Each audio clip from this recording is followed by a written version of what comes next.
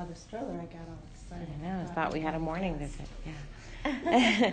Okay, so the first thing I want to say is that in Mirz Hashem, I think next week we will make our siyum for Psukei Zimra, because I don't go through Psukei Zimra. Nice. Just like with brachos. Birchos HaShachar, we did the set of 15, but we didn't do all the brachos, so the same thing with Psukei Zimra. We've covered the topics of Psukei Zimra, but only through Baruch She'amar, which introduces us to the process of Psukei Zimra, we cover the concepts of Psukei Zimra.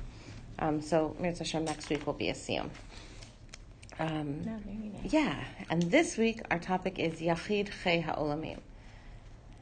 Hashem is Yachid, singular or unique, or I guess singular or unique, the only one.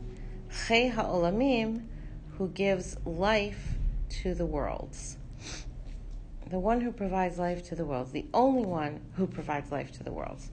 So this is an interesting phrase. First of all, it's interesting because it comes up in other places, similar kind of terminology. So learning it in one place, you kind of leverage it and you get a little insight into Bari Nefashos, where you also have a similar kind of phrase, right? But it's interesting when you think about, first of all, what's the connection? What is the fact that Hashem is Yachid, right? Hashem Echad. He is one. So Yachid also can mean like he's,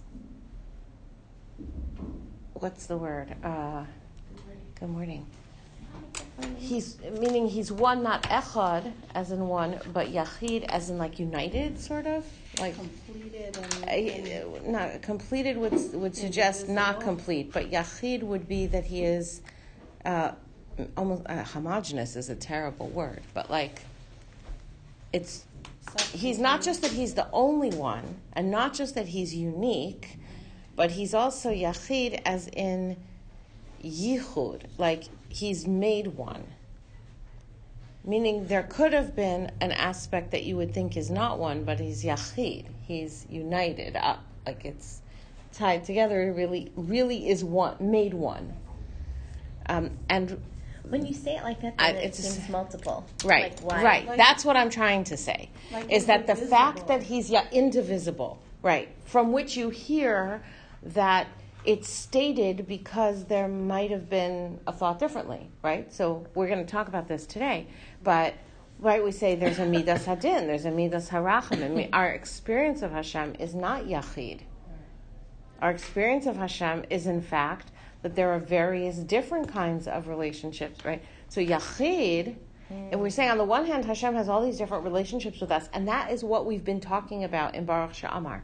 But that's part of that omnipotence. Baruch She'amar, right? Baruch She'amar is 10 phrases of Baruch. No, but Yachid means not multifaceted. No. Because we have our experience is that it's a multifaceted like relationship, and yet we're making a statement that he is Yachid. He is the one, he is the only, and he is He is one. You take a diamond and you It's look not at the apex, and what Aliza was saying is the facets coming out of it, they all emanate from that one point, and it all comes from Hashem. Right, so that's what we understand it to be. All the We're going to get to something that's even a deeper kind of yichud. And the reason we're getting there is because Baruch She'amar is describing to us, it's a bracha over a mitzvah. The mitzvah is Psukei Zimra, right? The mitzvah is this process of looking at the world, at the processes of history, at the process of the world and progress in the world, at all the forces of nature. And in looking at the process of human history and the process of the development of nature, getting to a level of Yiras Shamayim with that, and then Baruch She'amar is hinting to us that that's going to bring us to the next stage. Right, we're going to go through a process. We're going to close it with the bracha of Yishtabach, which says basically a very similar thing, because, of course, it's closing off the same process, right? When you end with Yishtabach, you have Melech Kel Chei Ha'olamim. So you have the Chei Ha'olamim part. Hold on, the Yachid comes earlier, I think.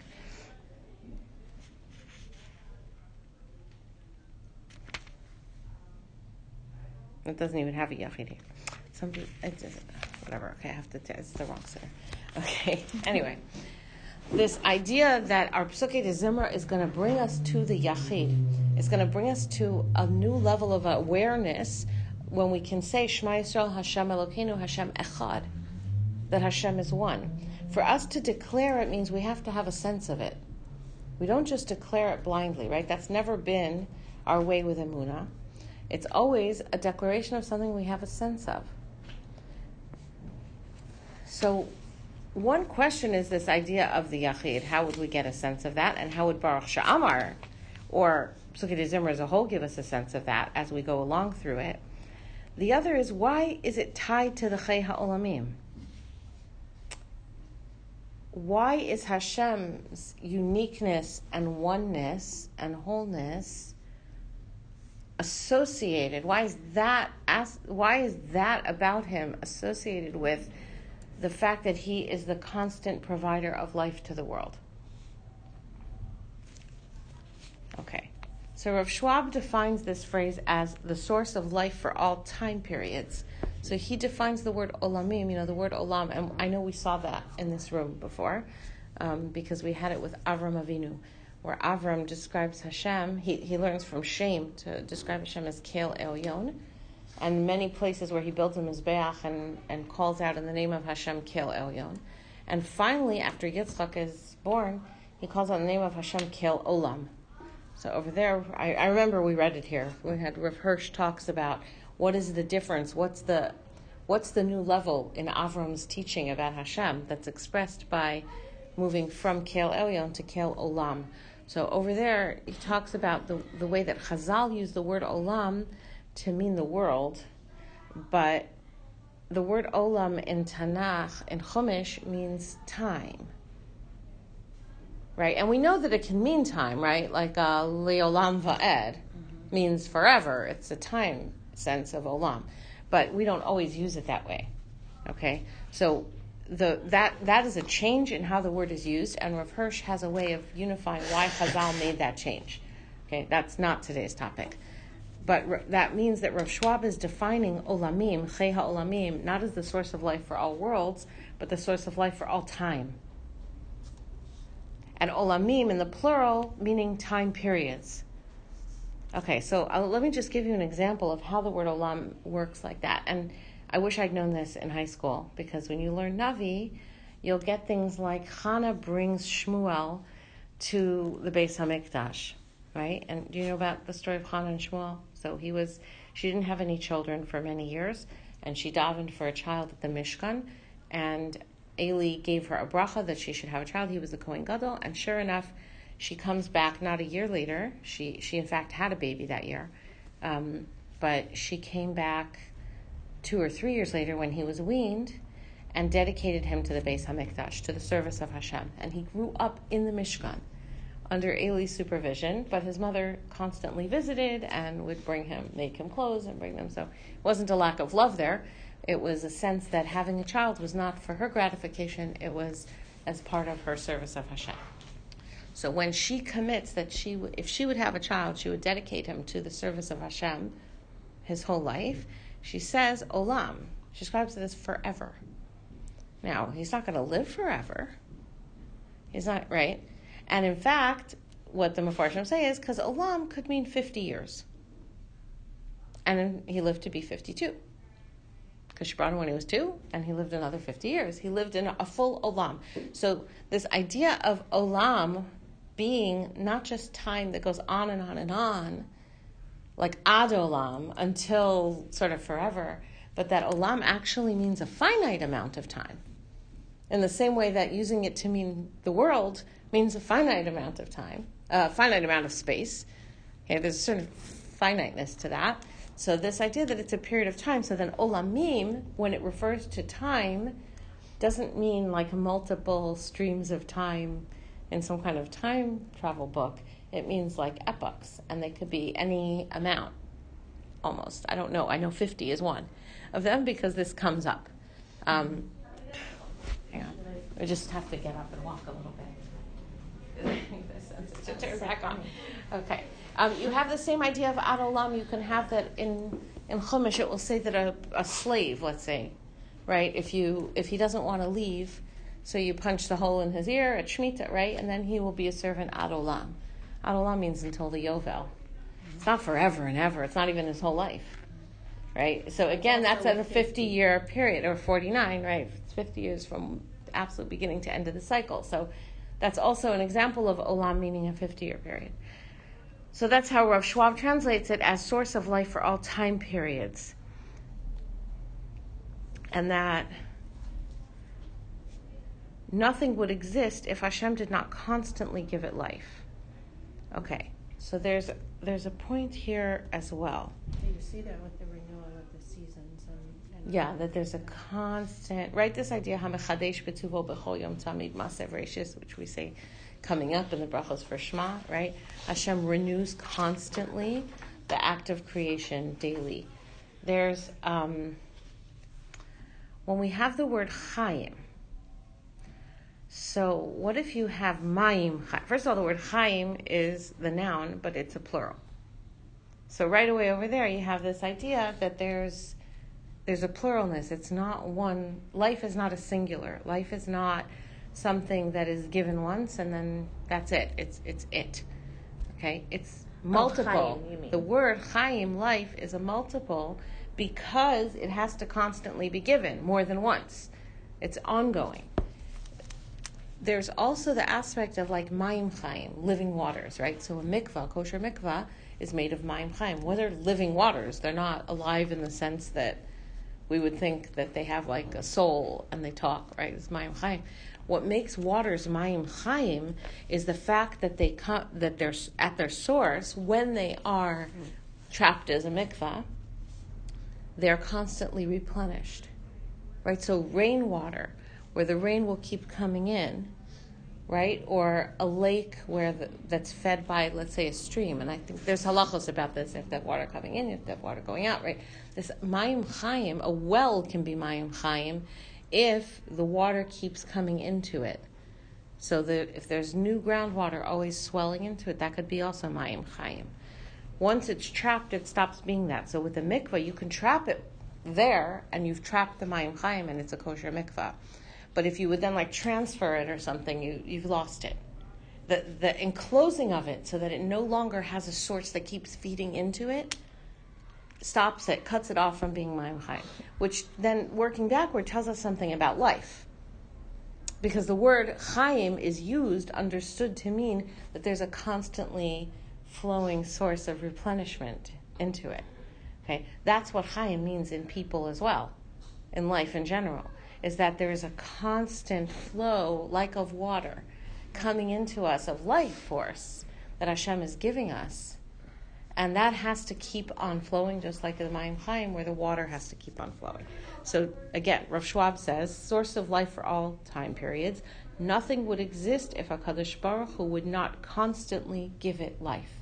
This is Yachid Chei HaOlamim, giving life at all times on an ongoing basis. It's a constant basis.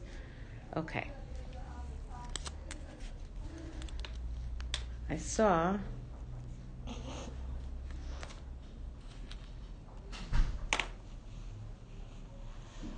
a very nice statement. I saw a nice statement in Ha'aras HaTfilah. He says, Yachid Chei HaOlamim. So Yachid is singular, and Chei HaOlamim is this source of life. He says Hashem is the center point that everything else depends on in creation. That it's Hashem's will that constantly creates and provides life. So if one would picture, and let's say for good reasons that we won't use as today's topic, if you imagine a black hole, right, and it sucks everything into it. But you could have the opposite. There's names for these things. I don't know what they are, right? So if you had, instead at the center of something sucking in, if at the center point it's giving out energy, right? Then everything is circling around the center point, which is giving life and providing all the matter around it. That's this image that he creates of Yachid Chei HaOlamim, being the source of life for all. He says, and Chai, Chei Ha'olamim hints to the 18 brachos of Shemona Esrei. Remember, we talked about the idea of 18. We talked about this with 18 brachos of Birchos HaShachar, that 18 is like an armature. It's like the skeleton, right? It's the 18 vertebra of the spine.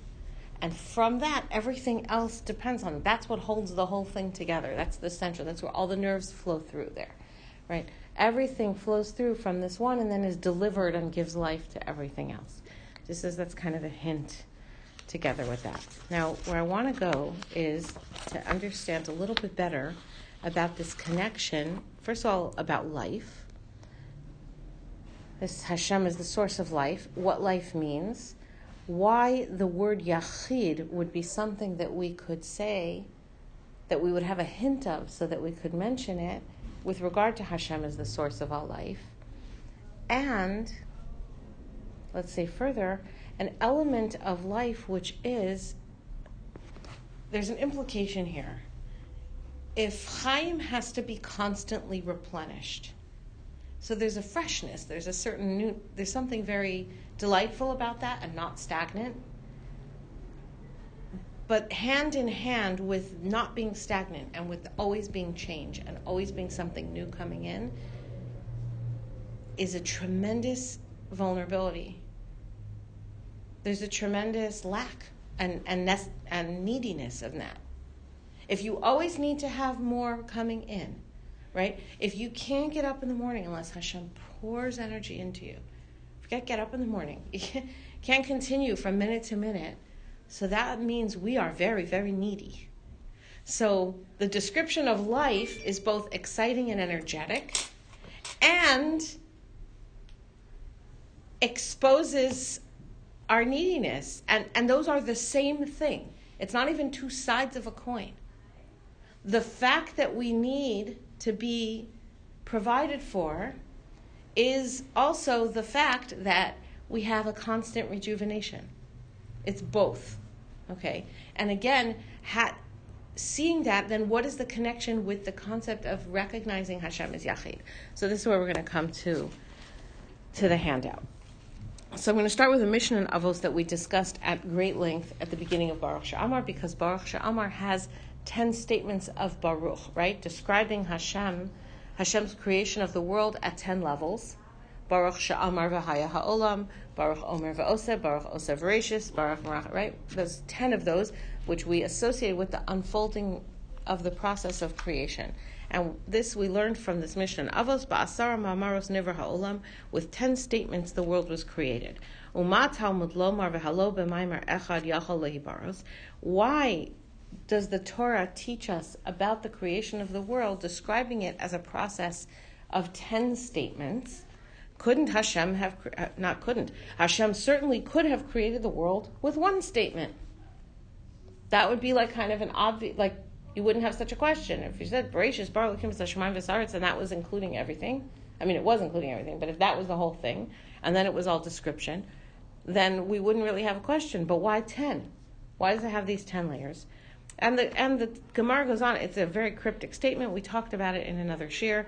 A sort of cryptic explanation, because then the Risha'im will be punished for destroying a world created with 10 degrees of creation, with 10 statements, and the righteous people will be rewarded for upholding a world created with 10 statements. Okay, so now we're going to be reading, I typed in here, a couple of passages from Rav Hirsch's 19 letters. If you haven't read Rav Hirsch's 19 letters, I cannot recommend it enough. It is really it's a small book. It's not like trying to read Chorev, which is also like many, many different sections. There are newer translations. What's it called? 19 letters? The 19 letters. 19 letters. Yeah, you can just get it on Amazon even. They have it. There's the newer versions that were put out that have, the book is fatter because they're heavily footnoted. On the other hand, the translation's a little more modernized.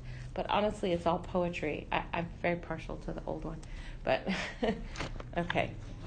Yeah, but the 19 letters is it's a small book. I think that he wrote the 19 letters at the request of his publisher. He wanted to publish Chorev. And they said they didn't think there was a market because, there was already the beginning of the Haskalah. And they didn't think anybody would want to read. It was a bestseller in Germany in the end, but they didn't think people would want to read about Jewish thought. So as a test, he did the 19 letters. It was like a slimmer, almost like a pamphlet. It was like a little thin book. And the point of it was to kind of distill the basic principles of what he would discuss at great length at Chorev. And then they could see if anyone would buy this little book. And if they would, then the publisher agreed that they would publish the larger work. So that's what he did. So the 19 letters is great because it's also kind of in very brief encompasses the basic principles that he wanted to cover in his larger work, but it's a manageable size. And this is from the third letter. And I confess that whenever I pick up the 19 letters, I very rarely get past the third letter because I get so swept off my feet by the third letter that I keep reading it again or I stop. But I have read past it, but I often get stuck at it. Okay, so I did not bring the whole letter, but this is a little snippet that is particularly relevant to what we're learning. This then is how the Torah guides us to an understanding of Yisrael and its task. Now, I just want to remind you, it's Baruch She'amar. So what are we looking at? We're looking at the course of human events. We're looking in particular at the history of the Jewish people and how that has unfolded. We're looking at the forces of nature, right? That's climate, that's topology, geography, water sources, right? We talked about how all of those shape also human history, right? All of the forces of Mazel, all these things which are enormous forces that shape human history, generally speaking on the macro scale, on a national level. Okay? It's not so much focused on the individual, although you do come to that by the end, right? Kol haneshama tehal elka, right? But there's this kind of kol even there. It is a kind of a global thing. So this is how the Torah guides us to an understanding of Yisrael and its task. And if we would understand this, then we would have a better grip of Baruch She'amar and Pesukei D'Zimra as a whole, because that's the same kind of general thing we're doing. Through recognition of God, the world, and the purpose of man and of history. The Torah summons us to view heaven and earth, and says to us, from heaven to earth, from earth to heaven, whatever you see in existence came to be when Bereshis bara Elokim. At its beginning, God as creator brought it into being. He spoke, Vayehi, and it came into being. Okay, Vayehi is the pronunciation based on the pasuk I assume he was quoting. Okay, Hu Amar Vayehi. That's how the emphasis is on the end there. Now, look at this entire host of creations. By the way, in different places he stops and quotes large passages of Tehillim that we would say, like what we say in Pesukei D'Zimra, this kind of like, look at the stars in the heavens, look at the... Right. Now look at this entire host of creations, how, though greatly differing from each other in their properties and purpose, they have been linked in one great harmonious system, each one functioning in its particular place, in its time, using the resources apportioned to it, none functioning at cross purposes to the others, but rather each supporting the whole and the whole supporting each one.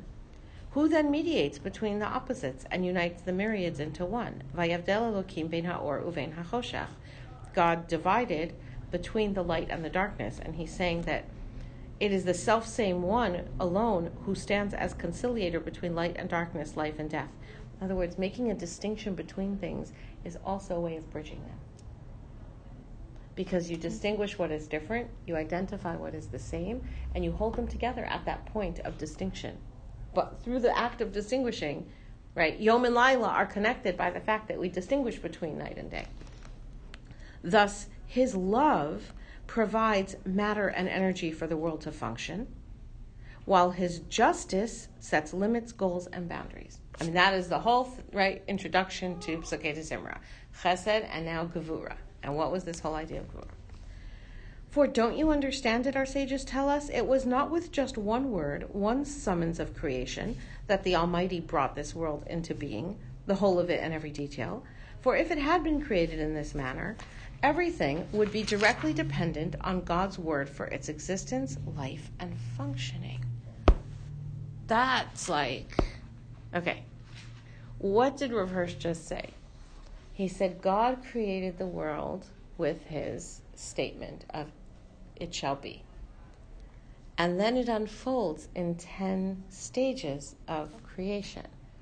You hate to use the word evolution, but that's what the word really is supposed to be about, is the changing process, because the world, Olam Hazeh, is a world of change, right? Not staying the same. The next world, infinity, can stay the same. That which is finite, by definition, has some kind of change involved. That's kind of the distilled point of Chaim needing constant replenishment, okay? So if everything in the world had been created straight from the single word Vayomer in one shot, not in 6 days of creation, not in 10 stages of creation, then there would be no process of unfolding and developing. Now, why would that matter? If he said, what does it mean when Chazal say, why wasn't the world just created with one statement?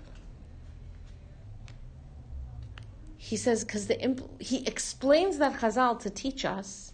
He says, what that Chazal is telling us, what our sages are telling us is, their question is, why wasn't the world created fully formed and perfect? Why was the world created so that it has to evolve in 10 stages? Why is it a process? Isn't that awesome? Like, that is what Chazal say, but like, did I know that? No, I really didn't get that. It went right past me. There's no way I could have caught that on my own. What does that mean? Hashem created the world not so that there's a creation and then everything is all there and fully formed. Instead, he called his world into existence in 10 stages. I.e., he created an abundance of forces, intermingled and functioning closely together according to his word, and then he separated them so that each had to sustain the other. There was light and there was darkness now. There's multiple forces, and they shape the development of the world and each other. God did not create the world with a single force of speech. Well, he did, but he did it in 10 stages instead of all in one shot. And what 10 stages means is that there is a process of creation and of these forces acting upon one another and on the matter of creation, so that the creation of the world is a process. Well, it also creates stability. That each of the forces. Yes. Yeah, I mean, it's less stable than if it was all in one united.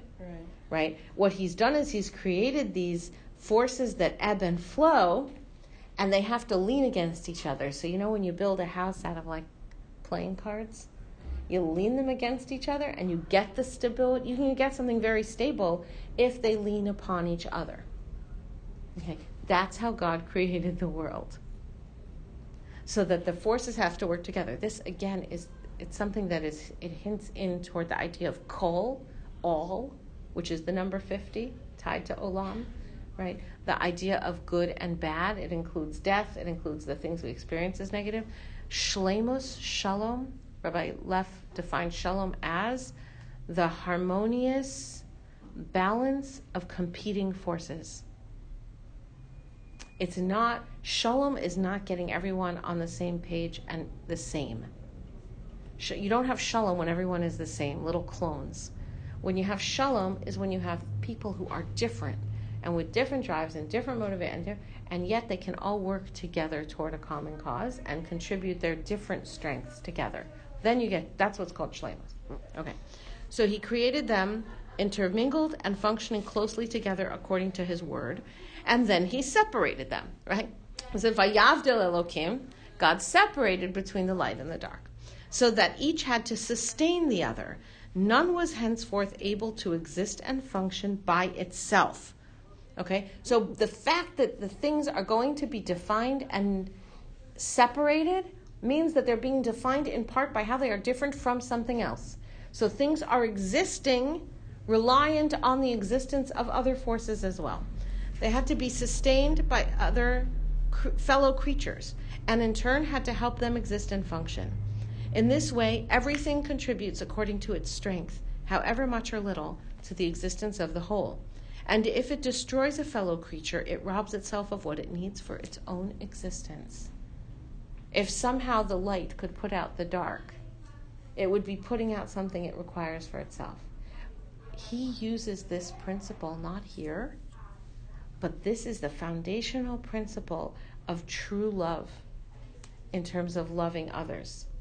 If you want to have a V'ahavta l'reacha kamocha, he says it's not enough to say, I'll let him have what's his and I'll have what's mine. I have to look at somebody else as necessary for my own happiness and success. I have to see other people and their success as necessary. Otherwise, I can't survive. That's this. If it destroys a fellow creature, it robs itself of what it needs for its own existence. We need each other. Not just like, we actually need each other. All of us in creation, which is not only human beings, actually need each other to survive. Thus, and now I took out, he gives 5 examples or something over here. He gives quite a lot of examples. I just left the last one. Thus, the seed after germination in the ground is taken from the earth to become the ripened fruit, so that the earth will have to receive again in order to give again. When you plant a seed and it pops open and it sprouts, the seed itself now is lost. So it can't just keep on growing. The earth has to receive in order to give again. Does this sound familiar to what we're saying about Mayim Chaim and the constant need to have it flowing in? This reminds us of the Be'er, right? A well of water instead of a bore, a cistern of water, where water flows in and thus water can flow out, right? A person has to themselves be a Be'er. That means you got to receive in order to give. Okay. Thus, one immense bond of love, of receiving and giving, unites all beings. None exists by itself and for itself. There is a constant striving of each creature with, through, and for the others, on behalf of the whole, and of the whole on behalf of every creature. Everything receives strength and resources, not for itself as such, but merely in order to give and thereby to attain fulfillment of the purpose of its existence. He stands for love, say our sages. Love sustained and sustaining. Okay, so the Chachamim say, Eile toldo shamayim va'aretz behi baram. And the He is small. Chazal say you read that as behi bera'am. With a He, they were created. We've come across this many times. This world is created with the letter He. Right, so we have about tshuva. Rashi brings over there. It's open at the bottom, but it's also open at the top to return. Behi bera'am. He brings a different lesson from that Chazal, that the Chachamim say that the letter He is a letter of love, ahava, love sustained and sustaining. That already told you something, right? The letter He has 2 openings. It receives and gives. That's the image of love. The image of real love is the image of giving. Real giving requires real receiving too. Or you don't have anything to give? That's the vulnerability of the rejuvenation. The fact that we are constantly flowing and moving and changing is the fact that we are incomplete and absolutely at the mercy of being provided for. This characterizes the creation of the earth. Everything in it whispers to you, love.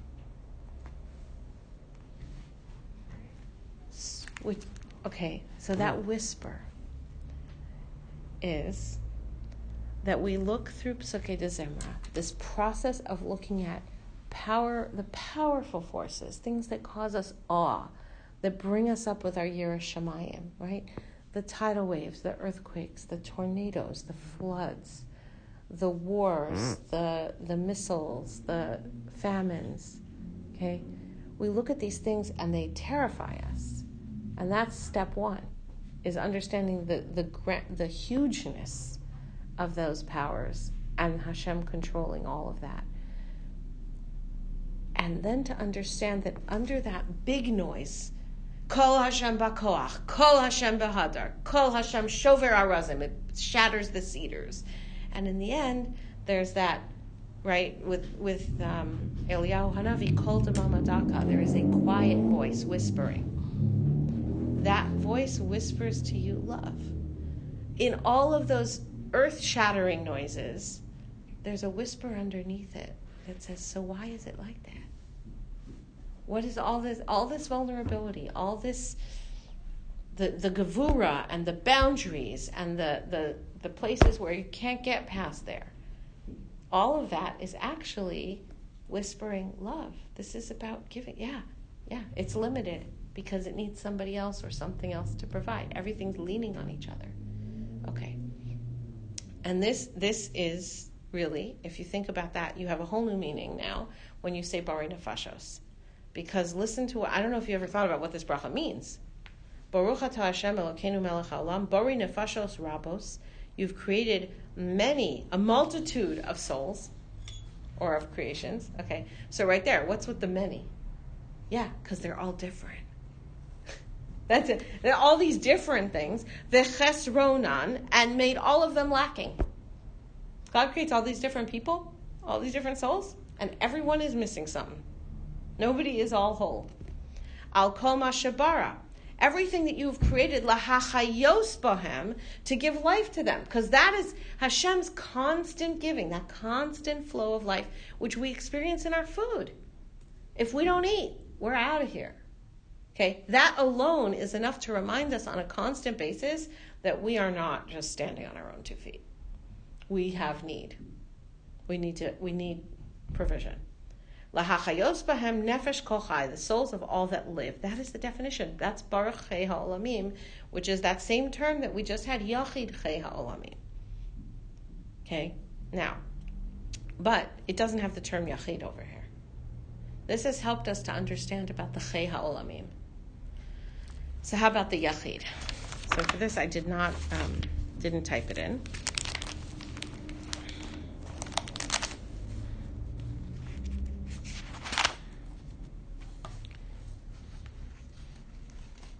Because we still have this question, so the Baruch Chei Ha'olamim really addresses the multitude of forces, the multitude of powers, the multifaceted relationship with Hashem. Sometimes we see Rachamim, sometimes we see Din, we see Chesed, we see Glura, we see Tiferet, we see all these different aspects. That really seems addressed more by the Chei Ha'olamim than the Yachid part. So I want to share with you from Parshas Kisisa, also Rav Hirsch, A, because it's awesome and I happen to know it from here, and B, because it ties together with the first part of what he said. All right. So in Parshas Kisisa, after the Chet HaEgel, Moshe asks for forgiveness for the people, and Hashem says, okay, and Moshe says, Hareini na kvodecha, show me your honor, your glory. And what is the question that Moshe is asking? And we learn, Rashi brings, I think, also there from Chazal, he's saying, why is it Tzadik V'Ralo, Rasha V'Tovlo? Well, how can it be that sometimes bad things happen to good people and good things happen to bad people? In other words, Hareini na kvodecha, show me your honor, show me your glory, because I can't see it. Meaning, if everyone who was good and loyal to Hashem and followed the mitzvos had things good happen to him, only that which we would know to be good happened to him, then that would be an honor to God. Because we would understand that, what God says is what matters. And if bad people who don't listen to Hashem or don't respect Hashem would have bad things happen to them, that would reinforce that kavod of Shemayim. So he's saying, I can't see kavod Shemayim. Why? Because Tzadik V'Ralo, Rasha V'Tovlo. But the truth is that I think it's a Gemara. The Gemara actually brings all 4 combinations. I think sometimes you have Tzadik V'Tovlo, sometimes you have Tzadik V'Ralo, sometimes you have Rasha V'Ralo and Rasha V'Tovlo. You could have all 4 combinations. The ones that bother us are Tzadik V'Ralo, Rasha V'Tovlo. But the truth is, you can have all 4. So why? It does a disservice when we only quote the disturbing part. It does God a disservice, because what we suggest to our children and maybe to ourselves is bad things happen to good people and good things happen to bad people, and that's just the way it is. Or in this world, but it sorts out in the next world, or whatever it is, right? We shouldn't leave out, Moshe's question was really that there's all 4 quadrants. Also, good things happen to good people. Also, bad things happen to bad people. The story is not always just twisted and mixed up. Okay, so that's his question. And Hashem says, you cannot see, and there's different ways of explaining this, you cannot see straight on my kavod. Ki lo yer'ani ha'adam v'chai. Because a human being cannot see me and live. V'chai. It's interesting, right? Already there, we got that same term going. In other words, so long as you are alive, and in this process, you're inside of the stream, you can't see the truth of what's happening, of what I'm doing here. But the suggestion is that once you're past that, you will see. You could see. But for now, you can't. Okay. So Rav Hirsch now explains. And then Hashem says, but if you stay here by me, I will protect you. I'll place my hand over you, so you can't see everything, but you'll get a glimpse. And Hashem then reveals to him what we call the 13 Midos HaRachamim. Hashem, Kel Rachum V'Chanun, Erech HaPayim V'Rav Chesed V'Emes, right, that we say on the Yom HaNorah. Okay. I will make the whole diversity of my uniform goodness pass before you. Because that's the real question he's asking. How is it that there's a diversity of your relationship with people, and yet you are united? That's the question. How is it, kvodecha, your glory, your oneness, and yet I see tzaddik v'ralo, rasha v'tovlo, tzaddik v'tovlo. I see so many different expressions of what you give. I will make the whole diversity of my uniform goodness pass before you and bring to your understanding every nuance of this diversity by a special name of God. In other words, why is he revealing himself as Hashem, Kel, Rachum, V'Chanun, Why so many names? Because he's revealing something about himself, and it's a diversity of his oneness. Because they're all different names because it's a diversity. Okay, let me just skip ahead here. My one uniform goodness manifests itself diversely as Chanina, Rachamim, etc., etc. But how even the same manifestation has again diverse shades of difference according to the different individuality of the receivers. He says, you know why tzaddik v'ralo, rasha v'tovlo? He says, it is what you just said, Moshe. It's not that something changed in me, Hashem. What's different is the people. Are they tzaddik? Are they rasha? And there's an infinite number of ways in which people are tzaddik and rasha. He says what changes is not me, it's them. It's not God's capacity to give that changes. It's man's capacity to receive. But let me keep going with it because that just sounds like an answer that didn't answer it exactly. You are to learn how specified and individual my guiding care is. It is just this specialized individual application of God's goodness, that God's chen works differently according to Es Asher Yichon, the one to whom he is granting chen. His rachamim, according to Es Asher Yerachim. This is the verses that are over here. God's rachamim is in accordance with the one upon whom he showers his mercy, Gesundheit, which escapes the insight of mortals who can only realize the general trend of conditions, but to which the true nature of any individual remains a closed secret. Do any of us really understand, Gesundheit, do we fully understand any other person? Do we fully understand ourselves, let alone any other person? We don't. We can see the general trend. This one's a tzaddik, this one's a rasha. But we can't see the whole inner workings. We can't see what the conscious and the unconscious thoughts and flow of thoughts is. We can't see where the person's coming from and where they're headed. We can't see what is a punishment and what is a guiding towards growth. We can't see what the person, we don't even see all the things that are on the outside of them that are expressed because we don't see each other every single waking minute. Okay, because of that, because the true nature of any individual is a closed secret to us, that is why we err so easily in judging the ways of God. Because we don't know the story. For sure. We forget that where to our judgment it seems tzaddik v'ralo or rasha v'tovlo, we can not only be mistaken in our estimation of tzaddik v'rasha, but certainly lack the ability to be certain in any given case to state with any certainty what is ralo or tovlo. Did we ever think we might be wrong in understanding what's good or bad for somebody else? Only the deepest insight into the true nature of any individual can be sure what in real truth is tzaddik or rasha, tov or ra. Okay. Now I'm skipping a different section of the same parsha. Okay. What Moshe actually saw remains unknown to us, but the words, the names by which that which he saw was explained to him are here. They're taught to us in the Torah. Those we can try stammeringly to follow and attempt to understand something from them. That's as much as we could do. The manifold variety. Why is Hashem's interaction with us manifold, multifaceted, like you said? The manifold variety is brought about by God having given man the freedom of will and hence his ability to err.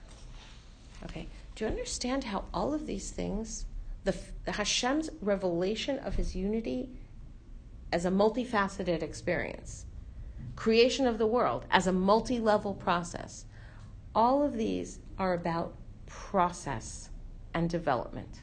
All of them. It's all about process and development and giving. That is the message. When something is incomplete, when something is not perfectly whole, then it is finite.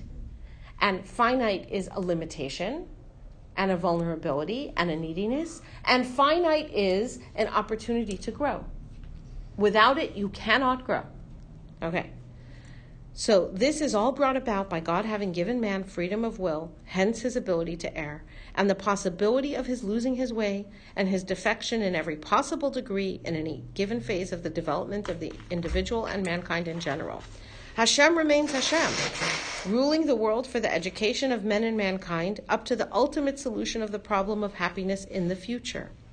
The name gives us a conception, a thought, in light of which Kol Tuvo, the universal goodness of his ruling for men and his work for mankind, can be presented to us. In other words, someday there will be the revelation that Hashem Echad U'Shmo Echad, Bayom Hahu Yiyeh Hashem Echad U'Shmo Echad, in the future, it comes to that perfected state that God could have created the world as. And he didn't. He created it as a process of getting to perfection, because it is not the same something created perfect and something made perfect. Those are not the same, because one has the effort and the desire and the will. It has the love put into making it that way. That is the concept of the place where a Baal Tshuva stands, even a Tzaddik Gomer can't stand. The Tzaddik Gomer, who has always been this fully formed person, is an amazing thing. But a person who has corrected himself into righteousness is somewhere higher because of the process. Okay. So, I just want to conclude tying this back with Rabbi Akiva and the Omer, right? Rabbi Akiva compares the beginning of learning to being like a bore, right? A cistern where you can pull water out of it, but it will get used up. You become a bore. You fill it with water, you can take out water. But when you continue learning Torah, the process and going on, then you get the Mayim Chayim. You get the constant flow and constant replenishment. The goal is to get to the point where a person becomes a Talmud Chacham and the Talmidim come and learn from them. That's called Yetze Mayanos Chutza. I forget exactly how the phrase goes, right? That your well springs gush forth. This is the goal of life, is to become this kind of giver. Being that kind of giver means somehow putting ourselves in that channel where it's flowing into us so that it can flow out of us. And this is the process. This is what life is. This is what the process of history is. This is what, and this, I think, helps us tie together. Why is it Yachid Chei HaOlamim? God is one and only and singular. And yet he is the one, and that is who is providing for the Chei HaOlamim, this fractured, multifaceted, different-angled life of this world. It all really flows. Everything whispers in it to you, love. It's actually all one. There may be that love, and then we see it as Gevura, and we see it as Tiferes, and Netzach, and Hod, but it's actually all love. And this process is part of that love to allow us to be a share in it, so that what the world becomes perfected to is something that the world itself participated in becoming. Okay, so next week in Mirz Hashem will be our Siyum for Baruch She'amar, and then we will start learning about Shema. So exciting. Thank you. Yeah, thank you. There's like a cat in the room or something. All of a sudden, Oh no, I don't think cats we didn't bring any that. cats. Yeah, I don't know. They're like, you know, when you're like, I don't know if anyone else is allergic to anything. I'm allergic to cats.